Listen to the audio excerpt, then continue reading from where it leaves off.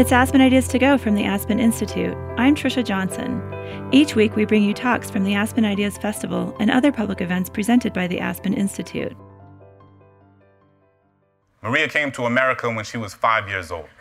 Wrote that she had to cross a river before she ever knew what it meant to swim. Ran through knee-high grass as if the field were made of landmines. Hid under the belly of trucks amid concrete and fertilizer so as not to leave a scent for the dogs. She did not know why she was running. That's Clint Smith. He's a high school educator, a Harvard PhD candidate, and a slam poet. In a series of spoken word performances, Smith confronts inequality in American society. His poetry touches on Black parenting, social justice, and violence against kids of color. We'll also hear youth speak up. 3 high school students from the South D.C. area are interviewed about how they experience systemic inequality in their neighborhoods. Listening to their generation, they say, is the key to affecting change that will last a lifetime. Both presentations took place at the Aspen Institute Summit on Inequality and Opportunity. The summit is a gathering dedicated to nonpartisan dialogue about the widening opportunity gap in the U.S. It's a call to action in the run-up to the 2016 election. Here's Clint Smith. So this first piece I've been thinking a lot about over the course of the last 18 months, the sort of pedagogy of Black parenting. And what does it mean for Black parents to have to raise their children in a country and in a world that is often taught to fear them? And so this poem speaks to that. One night when I was 12 years old, on an overnight field trip to another city, my friends and I bought super soakers and turned the hotel parking lot into our own water-filled battle zone. We hid behind cars, running through the darkness that lay between the streetlights. Boundless laughter ubiquitous across the pavement. But within 10 minutes, my father came outside, grabbed me by my forearm, and led me into our room with an unfamiliar grip. Before I could say anything, tell him how foolish he made me look in front of my friends, he derided me for being so naive. Looked me in the eye, fear consuming his face, and said, "Son, I'm sorry, but you can't act the same as your white friends. You can't pretend to shoot guns. You can't run around in the dark. You can't hide behind anything other than your own teeth." I know now how scared he must have been, how easily I could have fallen into the empty of the night, that some man would mistake this water for a good reason to wash all of this away. These are the sorts of messages I've been inundated with my entire life. Always keep your hands where they can see them. Don't move too quickly. Take off your hood when the sun goes down. My parents raised me and my siblings in an armor of advice, an ocean of alarm bells so someone wouldn't steal the breath from our lungs, so that they wouldn't make a memory of this skin, so that we could be kids, not casket or concrete. And it's not because they thought it would make us better than anyone else. It's simply because they wanted to keep us alive. All of my Black friends were raised with the same message, the talk given to us when we became old enough to be mistaken for a nail ready to be hammered to the ground, when people made our melanin synonymous with something to be feared. But what does it do to a child to grow up knowing that you cannot simply be a child, that the whims of adolescence are too dangerous for your breath, that you cannot simply be curious, you are not afforded the luxury of making a mistake, that someone's implicit bias might be the reason you don't wake up in the morning? But this cannot be what defines us. Because we had parents who raised us to understand that our bodies weren't meant for the backside of a bullet, but for flying kites and jumping rope and laughing until our stomachs burst. We had teachers who taught us how to raise our hands in class and not just to signal surrender, and that the only thing we should give up is the idea that we aren't worthy of this world. So when we say that Black lives matter, it's not because others don't. It's simply because we must affirm that we are worthy of existing without fear, when there are so many things that tell us we are not. I want to live in a world where my son will not be presumed guilty the moment he is born, where a toy in his hand isn't mistaken for anything other than a toy. And I refuse to accept that we can't build this world into something new, some place where a child's name doesn't have to be written on a t-shirt or a tombstone, where the value of someone's life isn't determined by anything other than the fact that they had lungs. A place where every single one of us can breathe.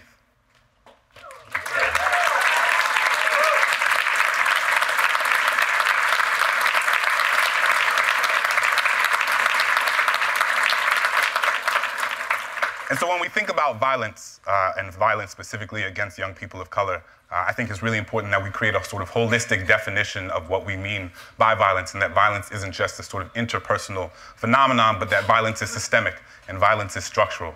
And so this next piece speaks to a sort of structural reality in the community where I taught, and reflects the sort of interplay between how structures and systems stripped away from communities over decades and decades and decades affect what young people are able to do inside the classroom. As a child, my father would tell me stories of ancient Egyptian warriors, traveling for endless days and nights across infinite desert plains, showing signs of endurance and bravery I could only dream of emulating. He would tell me that upon their return home, these warriors would be welcomed with a feast worthy of their bravery on the battlefield.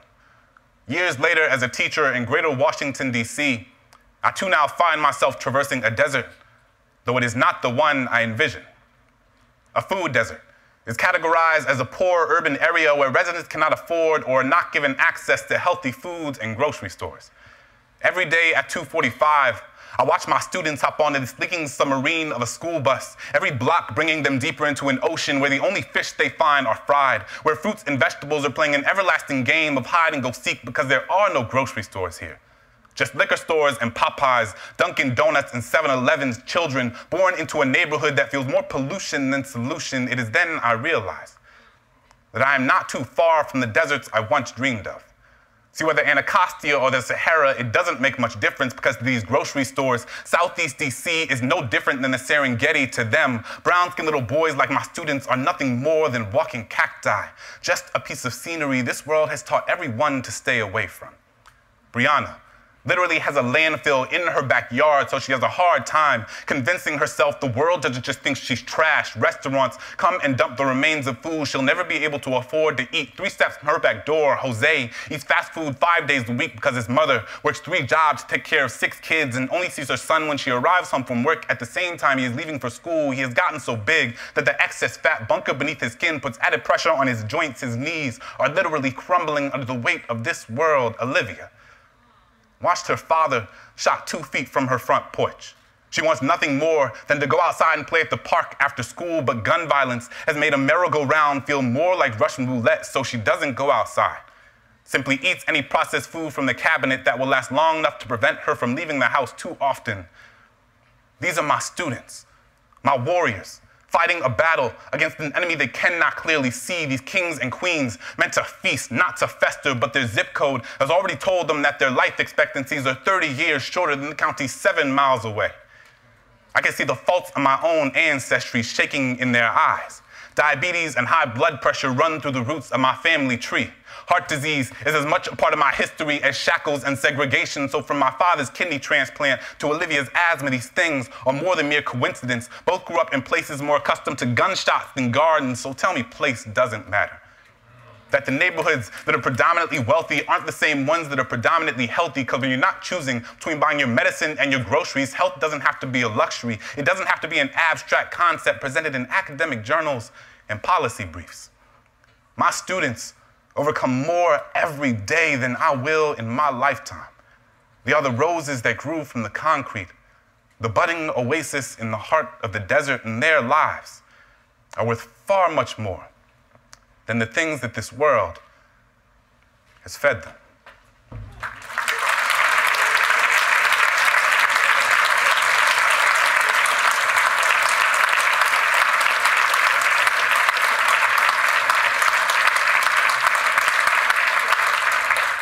And so again, thinking about a broader and fairer and more holistic definition of violence, I think what's really important is to put that in conversation with all of the different socio-political phenomena that affect young people when they step inside the classroom. And for me, one of those phenomena that I was confronted with was the immigration crisis. And I taught a number of students in Prince George's County, Maryland, who were undocumented and who had family who were undocumented. And it was the first time that I interfaced directly with people who existed under the perpetual and ubiquitous threat of deportation, and communities of folks who have been here for basically their entire lives. And I think it's really important. Certainly we can both recognize immigration as a complex geopolitical issue while also ensuring that we're keeping people's humanity at the center of the conversation, and that we're not losing touch with the fact that we're talking about people and not caricatures of people as some people would have us believe. Every year, my students read Night by Elie Wiesel. Following completion of the novel, I assigned them the task of writing their own memoir.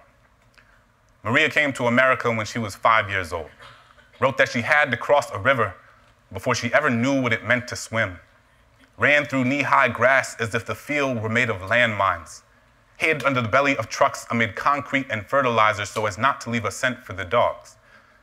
She did not know why she was running, but she knew that her mother cried every night for her father. She knew she was beginning to forget the outline of her daddy's face. She knew that he worked 18 hours a day just to provide them with food that they could barely find at home. She knew that he loved them and wanted to remember what it felt like to hold his daughter in his arms. But Maria was 5. She doesn't remember life in Mexico. She remembers kindergarten and sleepovers and middle school graduation. She is more American than any slice of apple pie, but that is not what we tell her. We punish Maria for just following directions, for being a child who is simply listening to her parents. We tell her parents that they are wrong for wanting a better life for their children. We tell them that a 4.0 isn't good enough. We tell Maria that college wasn't meant for girls like her. We say too much brown skin. We say too much accent. We say, where'd you come from? We say, you don't have a number, so you don't exist. It's hard to convince someone to do well in school when the law tells them that it won't matter, when you're a number before you're a face. How convenient that we forget our own history, a country of immigrants who were once told we didn't belong, an assemblage of faces simply waiting for our country to see us.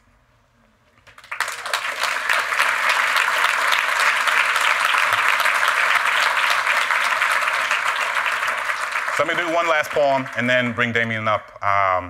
And so part of what I think is really important about this summit in general is this idea of ensuring that we don't exist in the sort of silo of our own communities, in the silo of our own bodies more specifically, and that we recognize that we must be a stakeholder in the injustice suffered by other people, even if it's not an injustice suffered by ourselves. And if there's inequality anywhere, that there is inequality in a world in which we are a part, so that there's inequality in our lives and we can't stand for that. And so this poem is written as a means to ensure that I was holding myself to the same standard that I was asking my students to. There was a large anti-bullying initiative going on in my school, and I was telling my students to make sure they stood up against like verbal abuse and physical abuse and everything that was happening in their school. And then I had to really step back and interrogate myself and say, what are all the ways in which I'm not living up to this same thing I'm asking my students to do? What are all the different ways in which I'm silent in the face of other people suffering? What are all the ways in which I allow injustice to be perpetuated right in front of me? And so this poem is an effort to hold me accountable to be the sort of teacher for my students that I was asking them to be. As a kid in a Catholic family in New Orleans, during Lent, I was always taught that the most meaningful thing one could do was to give something up, sacrifice something you typically indulge in to prove to God you understand his sanctity. I've given up soda, McDonald's, French fries, French kisses, and everything in between. But one year, I gave up speaking. Figured the most valuable thing I could sacrifice was my own voice, but it was like I hadn't realized that I had given that up a long time ago. I spent so much of my life telling people the things they wanted to hear instead of the things they needed to. Told myself I wasn't meant to be anyone's conscience because I still had to figure out being my own, so sometimes I just wouldn't say anything, appeasing ignorance with my silence, unaware that validation doesn't need words to endorse its existence. When Christians was beat up for being gay, I put my hands in my pocket and walked with my head down as if I didn't even notice. Couldn't use my locker for weeks because the bolt on the lock reminded me of the one I put on my lips when the homeless man on the corner looked at me with eyes up, merely searching for an affirmation that he was worth seeing. I was more concerned with touching the screen of my Apple than actually feeding him one. When the woman at the fundraising gala said, "I'm so proud of you. It must be so hard teaching those poor, unintelligent kids," I bit my lip because apparently we needed her money more than my students needed their dignity. We spend so much time listening to the things people are saying that we rarely pay attention to the things they don't. Silence is the residue of fear. It is feeling your flaws Gut-wrench guillotine your tongue. It is the air retreating from your chest because it doesn't feel safe in your lungs. Silence is Rwandan genocide. Silence is Katrina. It is what you hear when there aren't enough body bags left. It is the sound after the noose is already tied. It is charring. It is chains. It is privilege. It is pain. There is no time to pick your battles when your battles have already picked you. I will not let silence wrap itself around my indecision. I will tell Christian that he is a lion, a sanctuary of bravery and brilliance. I will ask that homeless man what his name is and how his day was, because sometimes all people want to be is human. I will tell that woman that my students can talk about transcendentalism like their last name was Thoreau. And just because you watch one episode of The Wire doesn't mean you know anything about my kids. So this year, instead of giving something up, I will live every day as if there were a microphone tucked under my tongue, a stage on the underside of my inhibition. Because who asked to have a soapbox when all you've ever needed is your voice?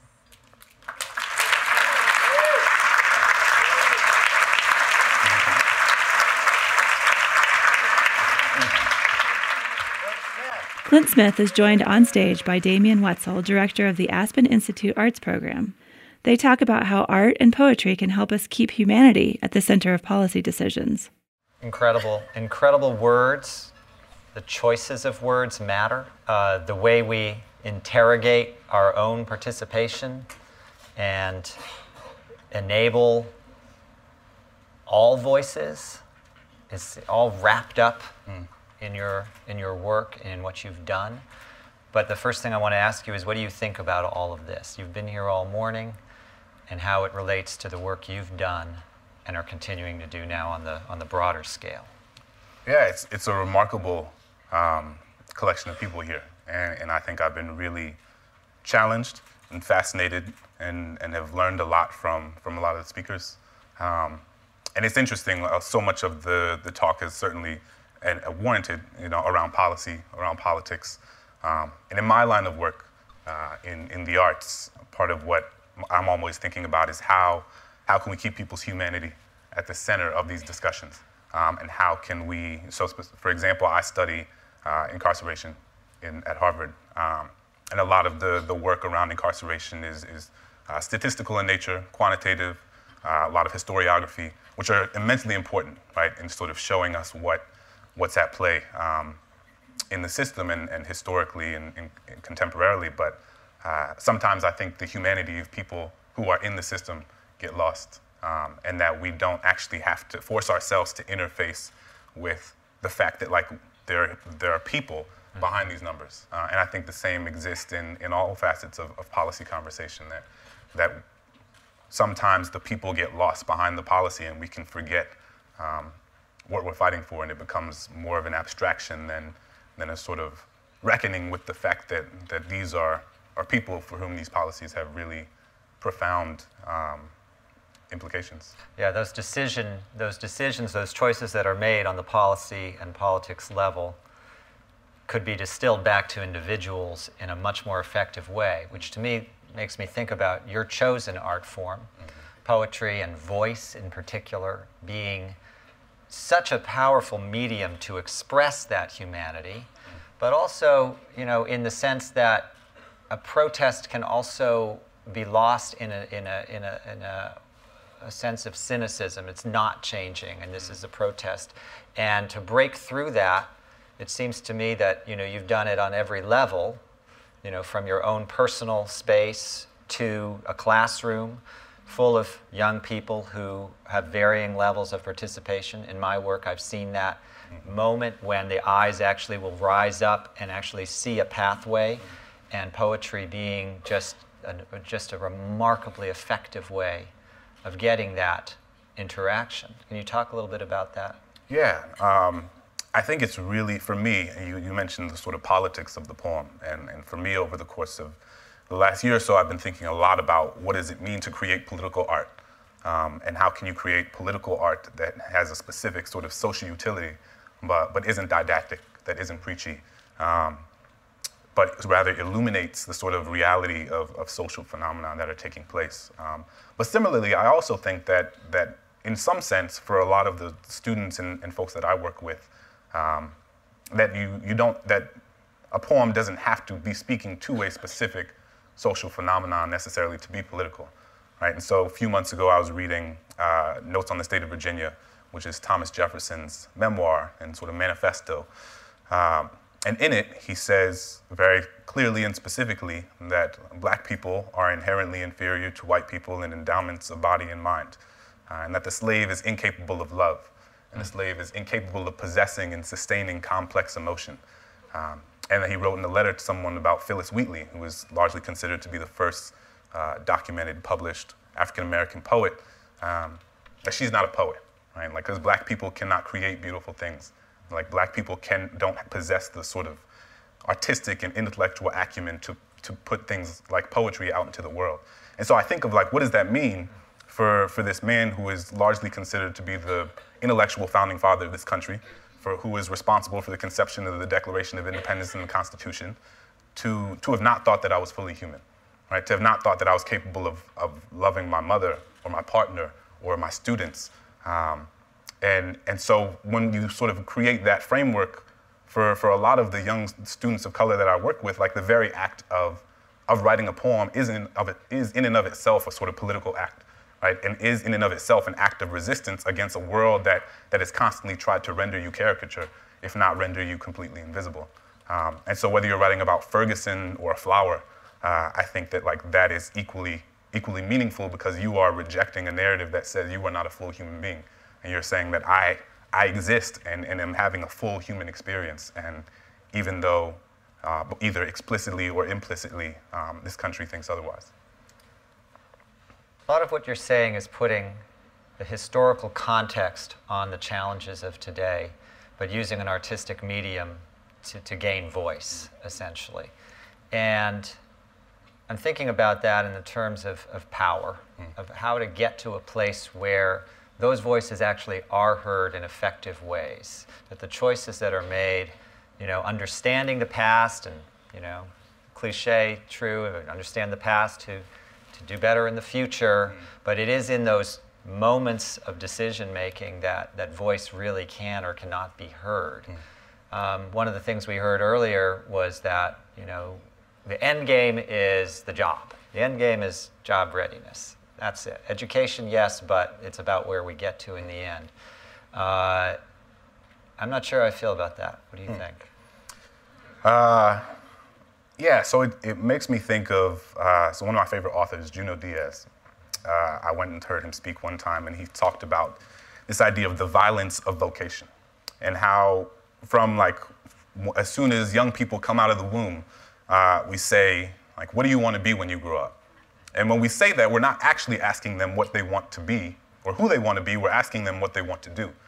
And so from a very young age, a young person is unable to disentangle their vocation from who they are, right? And I think that we are all in part guilty of that, right? Where we're unable to some extent to figure out who we are beyond the work we do. And again, this sort of rendering of a less than full human experience. And I've always thought, certainly jobs are important, but for me, education is an emancipatory endeavor, right? Where students, when I first came into the classroom, I think I came in and was, my students are experiencing so much outside of the classroom. We're going to make this a safe space, a sort of bastion of excellence, and forget everything going on outside the classroom, like, because here we're just going to focus and everything's going to be great. And I think I quickly realized how pedagogically and intellectually disingenuous that was, and unfair to my students to ask them to forget what they were experiencing beyond the walls of my classroom, and that the classroom shouldn't be a place to escape from that. It should be a place to tackle that head on, right? And to recognize that the world is a social construction, right? And thus can be reconstructed and deconstructed, and you have agency, and you can build the world into something new. You can build the world into what you think it should be, and that you don't have to accept the world as is, and you don't have to accept the status quo, and that you're doing it in collaboration with your teacher and with the other students in the classroom, and ultimately that makes you a fuller person who's able to sort of look around the world and critically interrogate everything they see. We have to stop soon, sadly, but I want to talk about that word interrogate for a second. So Darren Walker earlier talked about interrogating privilege. And that's so wrapped up, again, in the historical contexts. And in a larger sense, we could say the choices of words and the choices of what you write about and how you communicate are interrogating your own voice. Like, what do I have? So given that and the work that you've done on the micro level, let's say in the classroom, and now your work on the larger scale, trying to take that to scale, so to speak, are you hopeful about the role of voice in influencing inequality in our society? Yeah, I think I am. I think that words are a means of engagement, right? And that they provide part of what art and dialogue, hopefully art, serves as a catalyst for dialogue that ultimately pushes us to recognize that there exists a world beyond our own bodies, right? And that we might all live in the same place and exist in the same world, but navigate it and experience it very differently. And somebody before was talking about this idea of truth. And I think it's important for us to think of truth kind of with a little t rather than a big T, right? And that there is not a sort of singular truth, but instead because everybody navigates the world that in a world that is, in a way that is constructed by their own experience and the facets of their own identity, that everyone's truth might look differently, but that doesn't mean that it's any less true. But we need to hear it. We need to hear it. All right. Thank you so much, Clint. Appreciate it.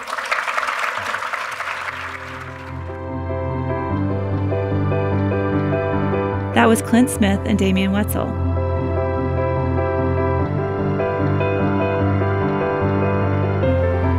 Next, the Aspen Institute's Raj Vinakota invites 3 high school students to talk about how inequality impacts their lives. Vinakota is Executive Vice President for Youth and Engagement. He is joined by Victor Settles, Dakota DaCosta, and Asia Bulware. I'm Raj Vinakota. I'm the new Executive Vice President at the Aspen Institute. We have started a new division focused on, titled Youth and Engagement, focused around the issues of youth, social justice, leadership, and engagement.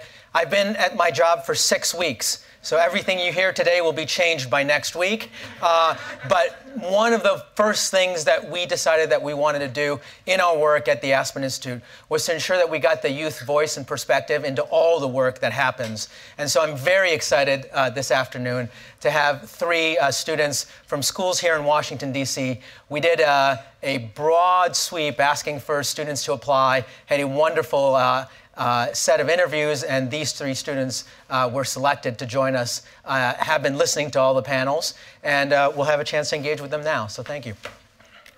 So let me start with a question, and kind of what I sense is probably one of the main themes of the conversation today, which is, what does the American dream mean to each of you? And why don't you just also introduce yourself first? Well, my name is Victor Settles. I'm a senior at Idea Public Charter School. And for me, the American dream, I would like to start at the beginning of where America had its historical beginnings. In America, it was often stated that America, when it was named America, came from the fact that people wanted to move away from the English and European monarchy as a whole. So the American dream for me is poetically moving away from one singular thing that defines you, but broadening yourself up to more opportunities where you can define yourself and be whoever you'd like to be.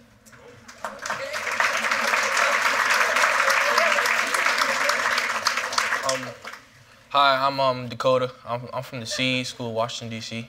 The American dream is to me, generally just giving people like black males a chance, or giving the minority a chance. I talk to my friends all the time, I talk to my teachers, and all we ask for is a chance. People single us out from everyone else, and they tell us, they look at us and say, we don't want you guys. They look at my neighborhood. I'm from Southeast Washington, D.C., and Clint brought it many times. They look at us and they say, we don't want those kids because they're ignorant, they don't know anything. But you look at us and you say, you guys don't need anything, you don't want anything, but you never came to me, asked me personally, what do you want? You say, you make my choices for me. And all I say is, we want a chance. So I want education, I want to strive, I want to get to a better place, I want to help my mother out, and I want to do it the right way. I don't want to go take the easy ride down and sell drugs, because that's what people expect us to do. When I get on stage, people automatically has a bias against me. They automatically say, oh yeah, he's not good. We don't want him right. I don't want people to think me like that. I'm tired. I'm 17 years old, and I shouldn't be 17 years old tired of people judging me. No one likes to be judged.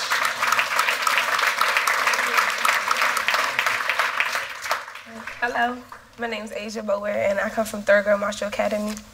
And I think the American dream is a search for a better life. We got a lot of immigrants coming from different countries thinking this is the place for me to be better and be stronger. And ironically, it's something that's obtainable, but it's hard to obtain. And that's where I believe that we need more resources to help these people. We shouldn't just write off immigrants and think, oh, you can't come here because you're going to change the way that our system is made up, even though we are a nation built on immigrants. So I agree with Clint when he said that they say just because you don't have a number, you're not a person. And I don't think that's morally correct to write someone off because they don't live up to your standards yet.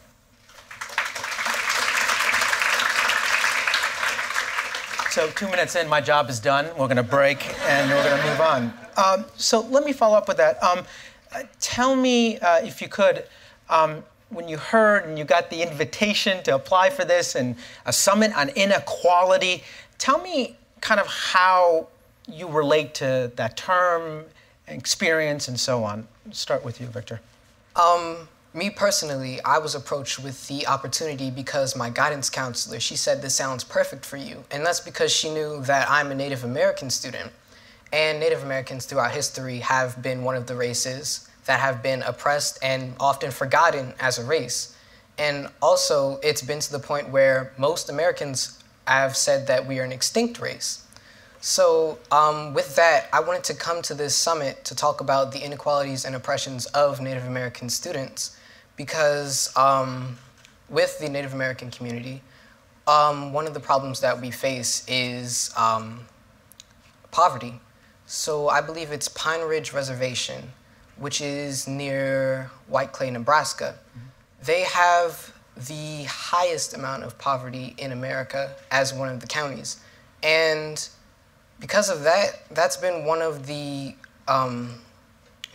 historical conflicts with poverty that has touched my heart personally because those are my people.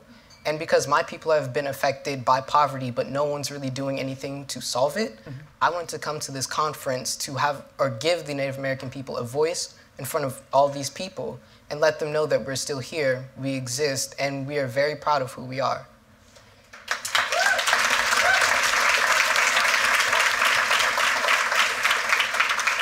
Cody? I heard about this opportunity from actually the administrative office in my school. I was a part of the ASPA challenge last year, so people they pretty much knew my name and what my reaction was to a lot of situations. So they asked me would I join this summit to give my voice, my opinion on certain topics. And what I think equality is to anybody is singling out a group of people, which is specifically I'm talking about the minority people. You singling people out and not giving them what they want or what they need or what you say we need, but you don't give us. And I'm not saying anybody, when I say you, I mean like the government, the political system, the policymakers, the legislative branch, the people that make the policies to set us up for success. They say we don't need it and we don't want it and we're going to make policies, and they put us in jail, and they say since you're in jail we're not going to give you a chance. But how I look at it is, how does people come in my neighborhood and how do people define my life when you haven't even experienced what we experience? How do you know what's keeping us back? How do you know we're not graduating for a reason? What's the reason? People they label us as numbers and they look at numbers and they dictate our life off just numbers and they say, yeah, they can't do it because they haven't graduated from college in over 20 years and they haven't graduated from high school. I ask me, what's the reason why we're doing it? You haven't came into our neighborhood and asked us. You look at us and you look down on us and you say, they're not worthy of doing anything. And I just look at it and say, why judge us? I know it's a lot of judgment in this country, and I just ask, why judge us on something you don't know us? You know we're black males. You know we're from Southeast Washington, D.C. You know that, we know that. but do you know the person that you're judging at that moment? You don't know, so why judge us? Asia? It was on a Friday that my AP government teacher, Ms. Lee, came to me after my Black Lives Awareness Club meeting and said, I have an opportunity for you. I read the paper on the Aspen Institute and I was like, okay. And when I was... Okay, raise your hands if you had the same response the first time you read about the Aspen Institute. While I was writing my essay to even get noticed by, you know, the people at the Aspen Institute, I was thinking, what's going to make me stand out? And one line that I wrote is that people on the east side of the river are left out. There's a disconnect between me and the rest of the DC. My AP government teacher, Ms. Lee, told me in the beginning of school that if you was a tourist coming into Washington, D.C., they give you a map of D.C. for, you know, the famous tour sites, but they leave out Southeast. And I'm like, how do you leave out Southeast? How do you leave out... It's so many great minds in Southeast that you already telling us, based off of that map, that you already telling us that we don't matter. And that's where I don't think, it's not enough voices coming from my side of town to sit here and talk in front of you and let you know that we can do anything that y'all are doing just as well and probably better. And so,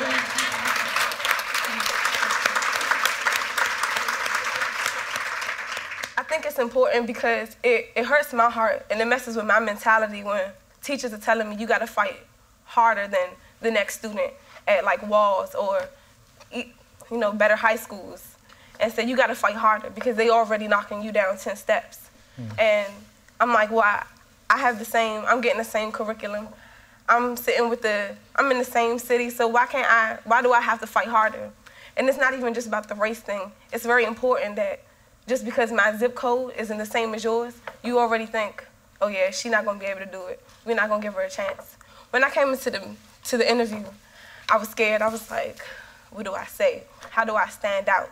I didn't even know how many students has came and interviewed and they probably, let's just get her in so we can see what she got to do, but they already picked their 3. So I was like, how do I stand out? And I was so shocked the next day when I came from the interview that my teacher's like, you got it. And I was like, me? Like, I was like, oh my gosh. And even in the meeting, I asked what made me stand out from the other 2 students who applied for my school. And I just want to let people know, and I want to leave y'all with the idea that you can't keep this bridge in between us. You got to bridge the gap. Because if you don't bridge the gap, then y'all constantly going to leave it up to people who never went through the same tribulations that we went through to make the decisions for us. You gotta include us. You gotta include, and especially you gotta include the youth, because I'm not trying to say nothing, but you know, it's always like 60-year-olds or 50-year-olds telling us what do we need to do when.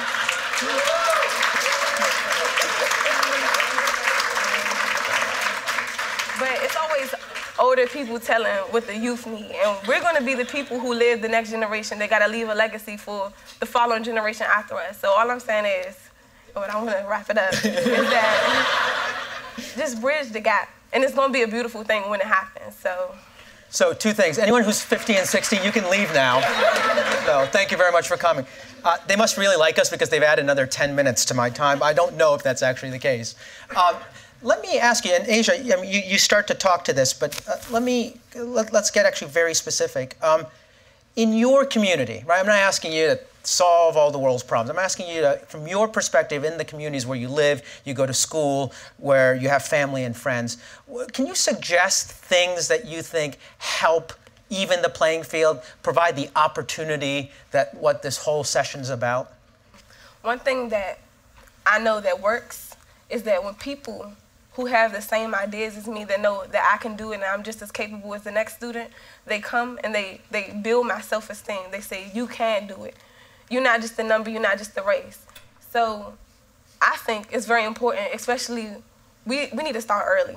Basically what I'm trying to say is that we need people to come in and be the mentors to the youth. Mentor them and let them know that things can happen and you can make a change and you can be a part of the change. So if there's not a disconnect and there's not people telling me maybe you should work a little harder, then maybe change can happen. I would say what keeps me going and what can keep a community going is just making us aware, giving us opportunities, giving us choices so we can pick from. I mean, it is up to us. People say it all the time. It's up to you whether you want to take the opportunity or not. But we want to put it on the table so you can have the opportunity to do it. It's up to us to take the opportunity. But in some cases, we don't get the opportunity. Where I'm from, if I'm from the same place my friend is from, and I can't, so I'm going to keep referring back to my school, Seed, because it's like the greatest thing that ever happened. It's the greatest school ever. It is. but Seed kind of like changed my life because being though it's a boarding school and I'm there like 5 days a week or 6 days, you could say.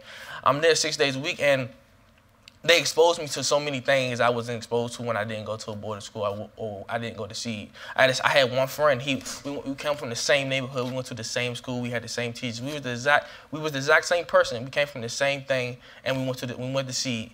I stayed. He left. He got shot in our neighborhood, and it just woke me up like he left. What would happen if he would have stayed? My neighborhood, it has no mercy for anybody. If the neighborhood doesn't like you, they don't like you. And it's up to us to get out the neighborhood and do something with our lives. And if no one gives us the opportunity to, it's a lot of kids walking around our neighborhood and they don't know what's out there for them. They just know like, it's drugs here, we got money, we could get clothes, we could just get quick money, let's do this. I don't know nothing else. Someone's not gonna know something that they haven't been taught or haven't been told. You can't just depend on them to actually go get the information, because some people just need to know the information to actually go research and to do it. But in my neighborhood, they don't come within our neighborhood and tell us these opportunities. So when I got to see, they told me the opportunities and I took advantage of them. And there's a lot of people that just, they judge me, and there's a lot of people in my neighborhood I talk to, and they say, you young kids walk around here with your pants sagging, and you don't do nothing with your lives. But little did you know, I just came from Aspen, Colorado, and I just did a panel, and I just talked to a whole bunch of people. And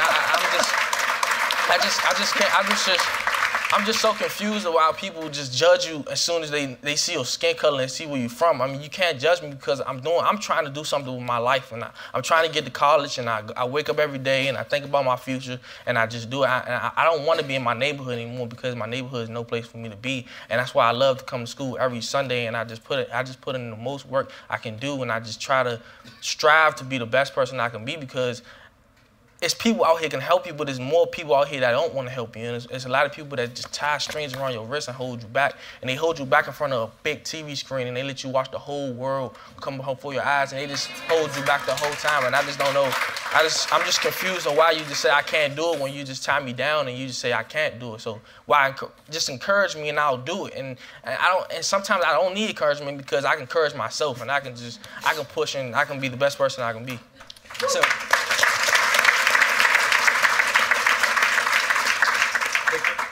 If I may ask for clarification, the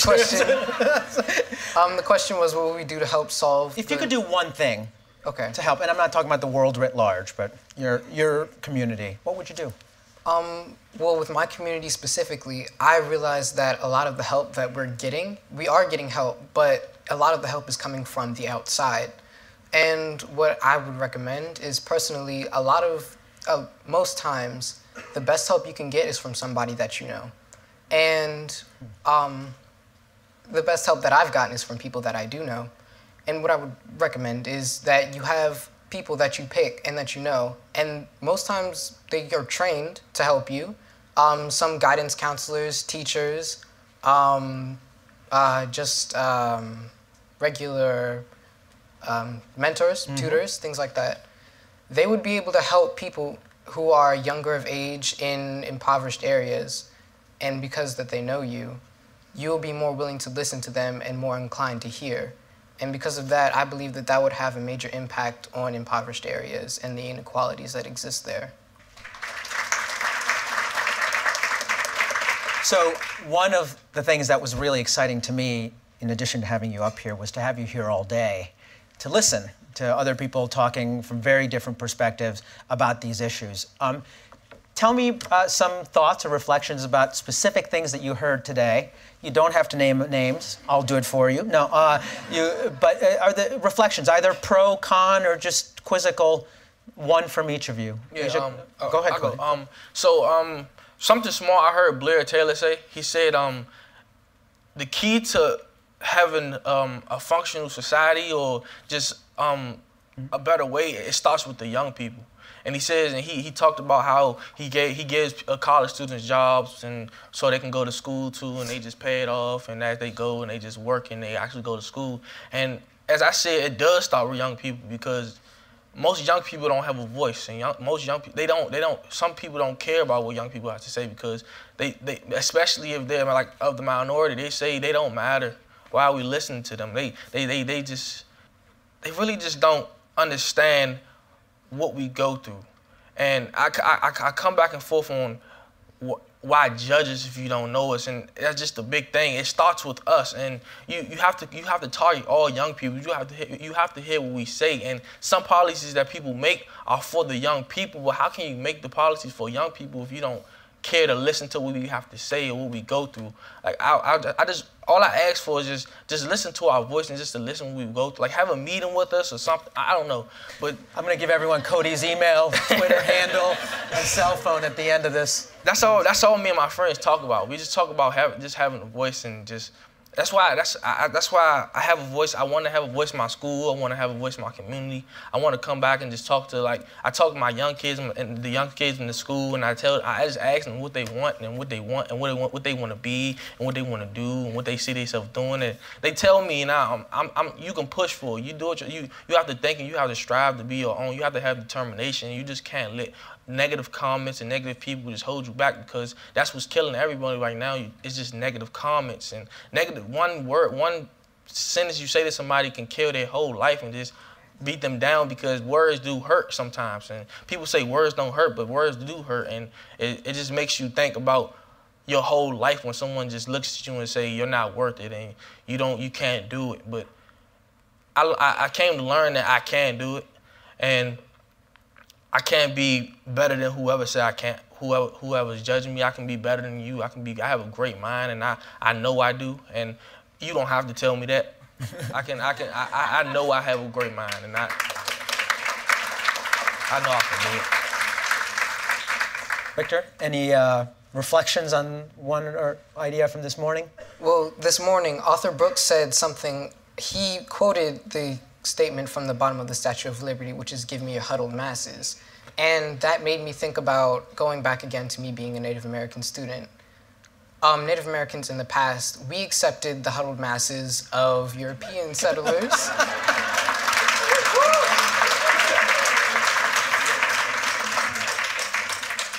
And it's because of that kindness that we extended to them that many people are able to excel in their futures, in their endeavors today.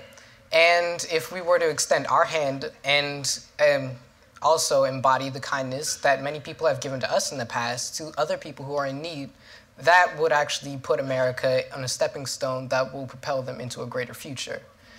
And yeah, that's it.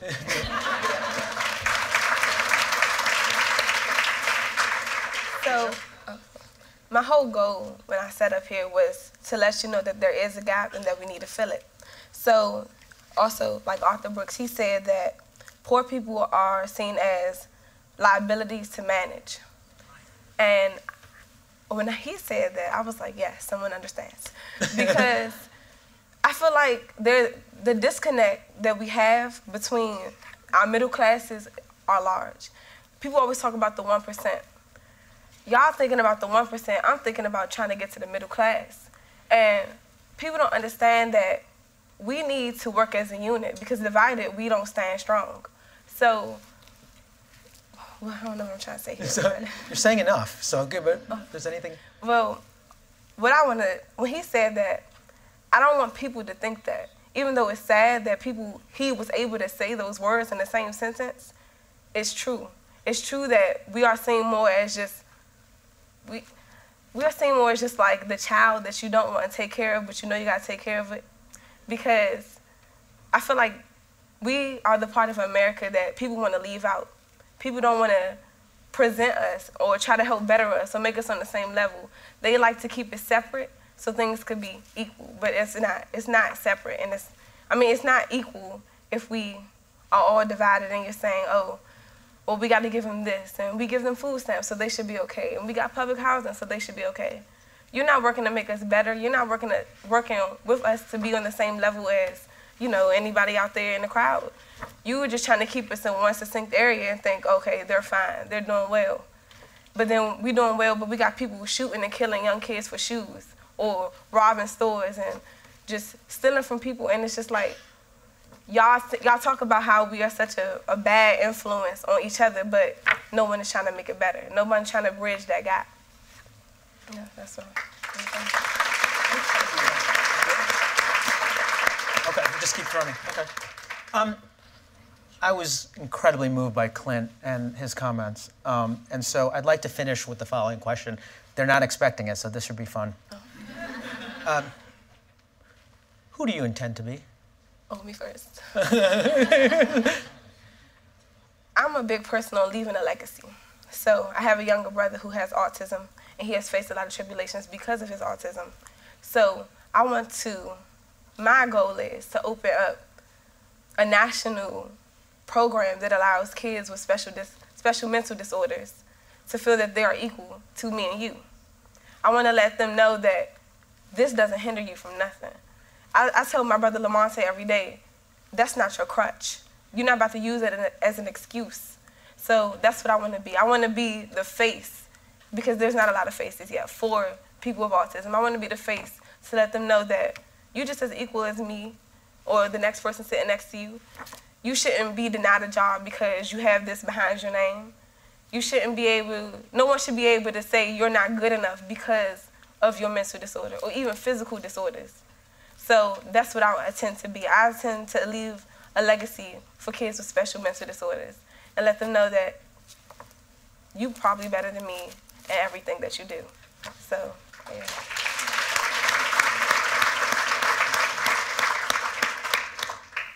I don't know if this is the same thing, but I don't know what I want to be.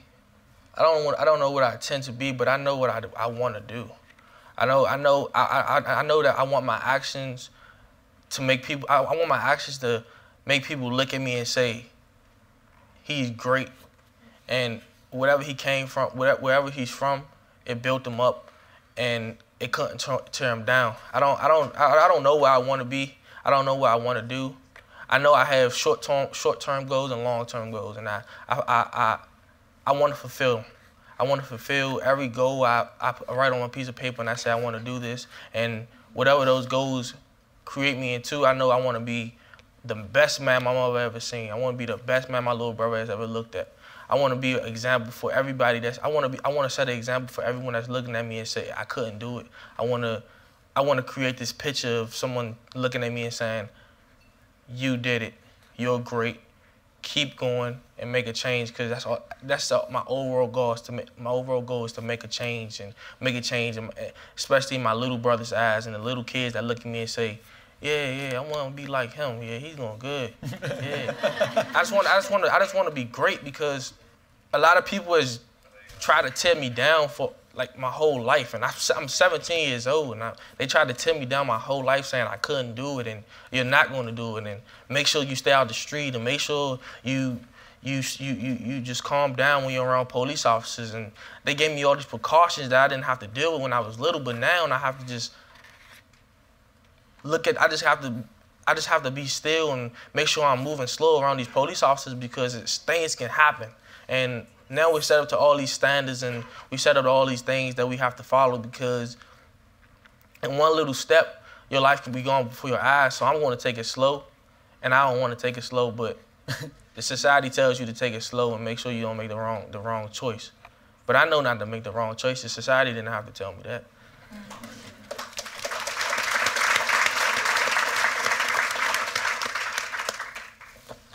Throughout this entire discussion, symposium, probably would have said I wanted to be a zoologist, but that still is the same answer that I would give. And with this, being a zoologist, the reason why I wanted to do that is to help people. And if you had asked me that same question, or if you would ask me if I wanted to be on this panel today at the beginning of the school year, I would have looked at you like you were crazy. And at the same time, I've learned that throughout these last few months that I'm not just somebody who wants to be a scientist, but I'm somebody who wants to help other people. And that's who I want to be. I don't want to be somebody who stays in one path and keeps to themselves and only works for themselves. I would want to work for everybody, and whatever means I can do to work for everyone for their common good, I would do.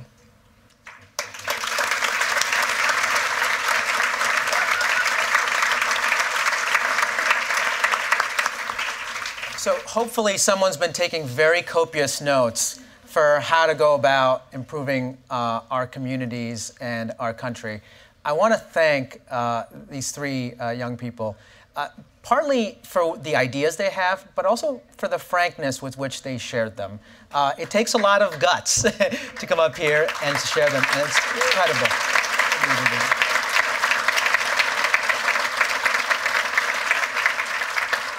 I have no doubt that this is not the last time that all of us will see Victor Settles, Dakota, or Asia Boulware. And I want to thank them. Thank you for this opportunity. And please, please, please do tell them each that they're going to be great and figure out ways you can help them. Thank you. That was Victor Settles, Dakota DaCosta, Asia Boulware, and Raj Vinakoda, recorded live on November 19, 2015, at the Aspen Institute Summit on Inequality and Opportunity.